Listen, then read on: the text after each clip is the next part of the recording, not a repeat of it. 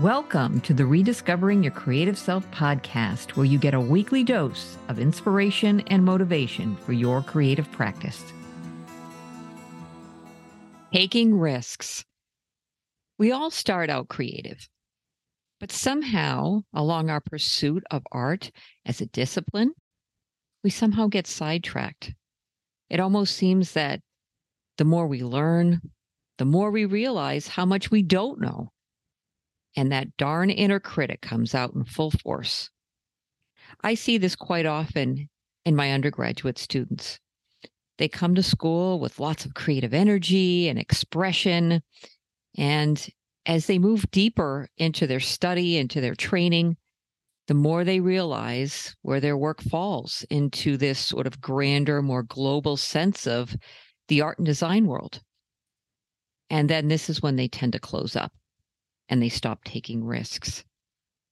You know, I had a great teacher, Dave Passalacqua, when I was in my master's program.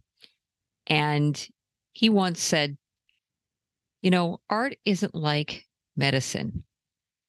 You're not going to kill a guy on the table. In other words, in medicine, as a surgeon, you can't take risks. That's serious business.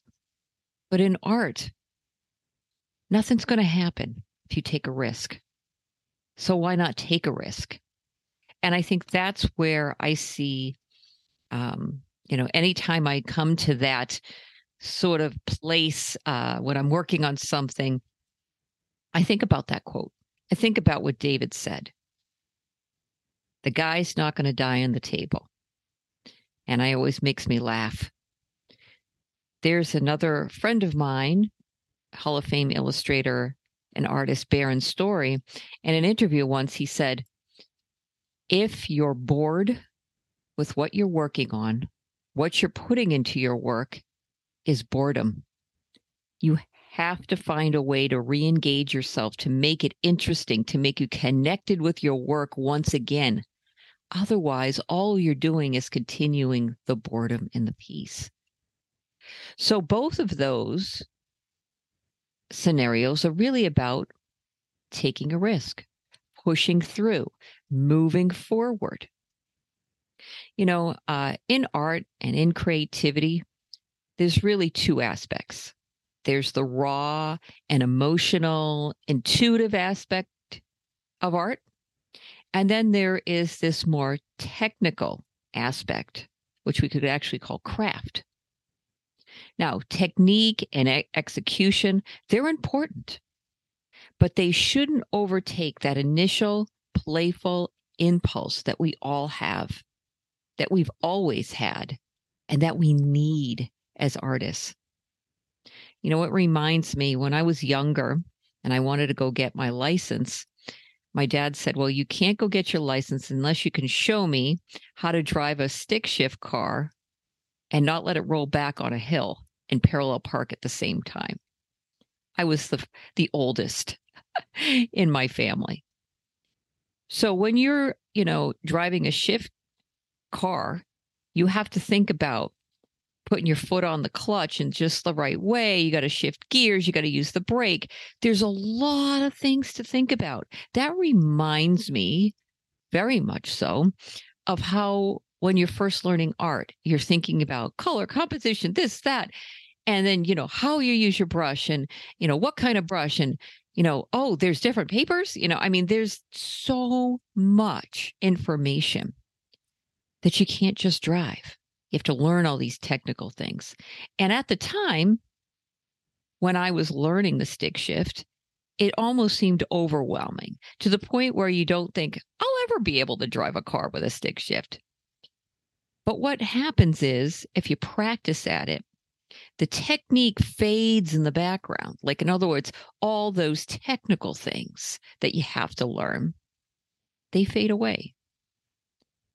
And all you're doing is driving. And there's incredible freedom in that, right?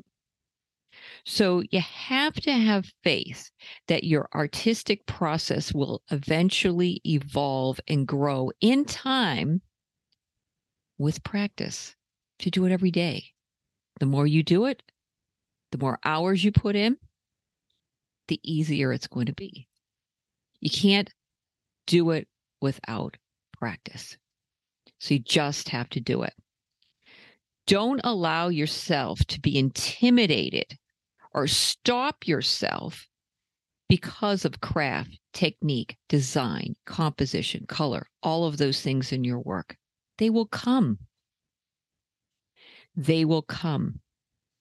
Sometimes you'll be focused on composition for a while. Other times you're trying to make your color better. Other times you're trying to focus on technique or a different style. Everything, you will eventually plow down those fields one at a time. Sometimes simultaneously. So instead of worrying about, so many things with all those technical aspects, just learn those, practice those so that you feel comfortable so that you can just drive. Technique is something that we learn from, but don't allow it to become this overpowering, overbearing element that literally paralyzes you from either one, beginning at all, okay, or two, pushing forward. So your emotional aspect, your intent, the meaning behind your art, your connectivity, how you feel, your process internally, those things should transcend these mechanical elements of art. Because if you look at art that's merely mechanical, it doesn't have emotion to it. It lacks that human ability to connect with another human, to talk to another human being. Don't lose that magic that's part of the art because you're trying to make something, quote unquote, perfect.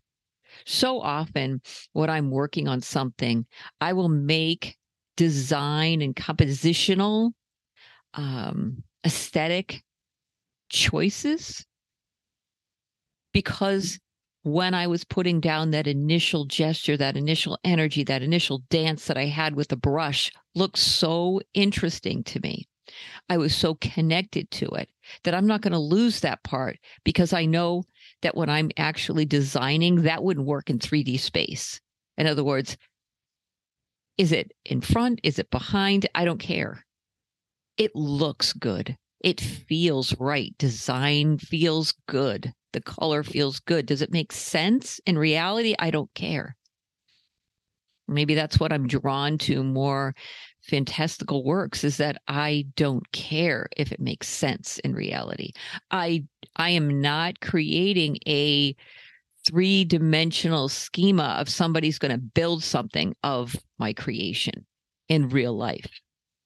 My painting is about the feeling and not necessarily about, could this really be a functional thing in reality? It's a completely different kind of aspect.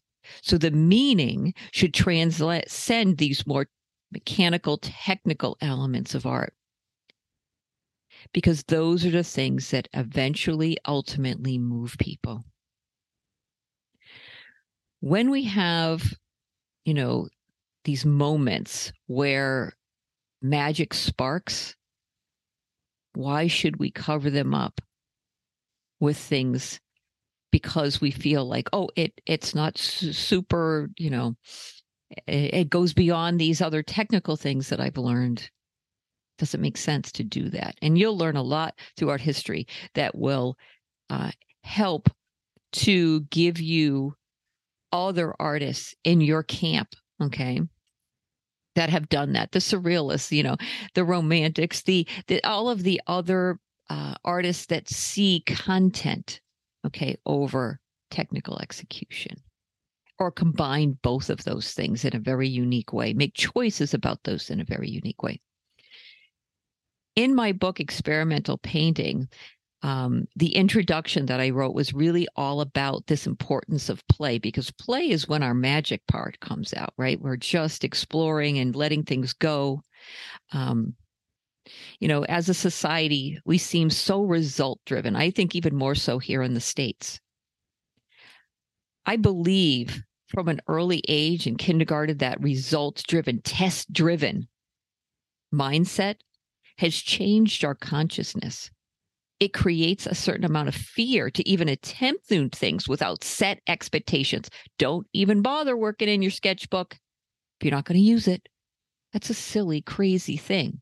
That's like saying to an athlete, don't even bother training because it won't, it's not a race. It's not a competition.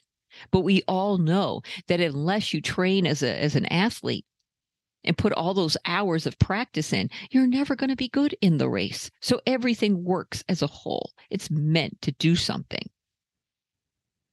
To be truly creative, we can't put that kind of pressure on ourselves because it's going to overtake that childlike part of us that just wants to be expressive. I've always believed that if the magic's going to happen in our art, it's going to happen when we simply just let go. So in your work, take risks. Nobody's going to die on the table, okay? And if you can use that in your head, I always love humor, especially when it comes to the inner critic. If you can use Dave Passalacqua's statement in your mind, I'm letting you use it. Go ahead and use it. What are you really risking? Obviously, you've gotten to a point where your work where you don't really like it, because if you liked it, you'd keep going. Or Barron's Dory's aspect of, if you're bored with the work, what are you going to do? Keep moving and forcing yourself to be bored? Find some other way to re-engage, take a risk. When we take risks, we learn something. And when we learn something, we give ourselves the opportunity to move forward with our own work. So when you have those moments, when the inner critic takes charge, visualize yourself as this flickering flame that's within. Like picture that burning passion, that desire to want to grow with your work. Focus on that instead of the fear that the inner critic is kind of conjuring in your mind.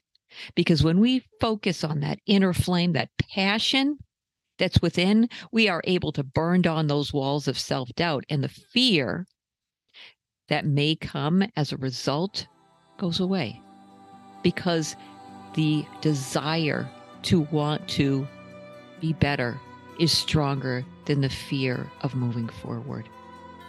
So with that, have a wonderful week. And as always, create from the heart. This audio series is part of my Navigating the Labyrinth of the Creative Mind Patreon endeavor. The site uniquely intermixes self-reflection and personal storytelling with exploratory mixed media techniques and expressive approaches to art making, elevating the creative consciousness and guiding each person on his or her own path to discovering the creative spark that resides within. Check us out at www.patreon.com/Lisa L. Cyr, and that's spelled CYR.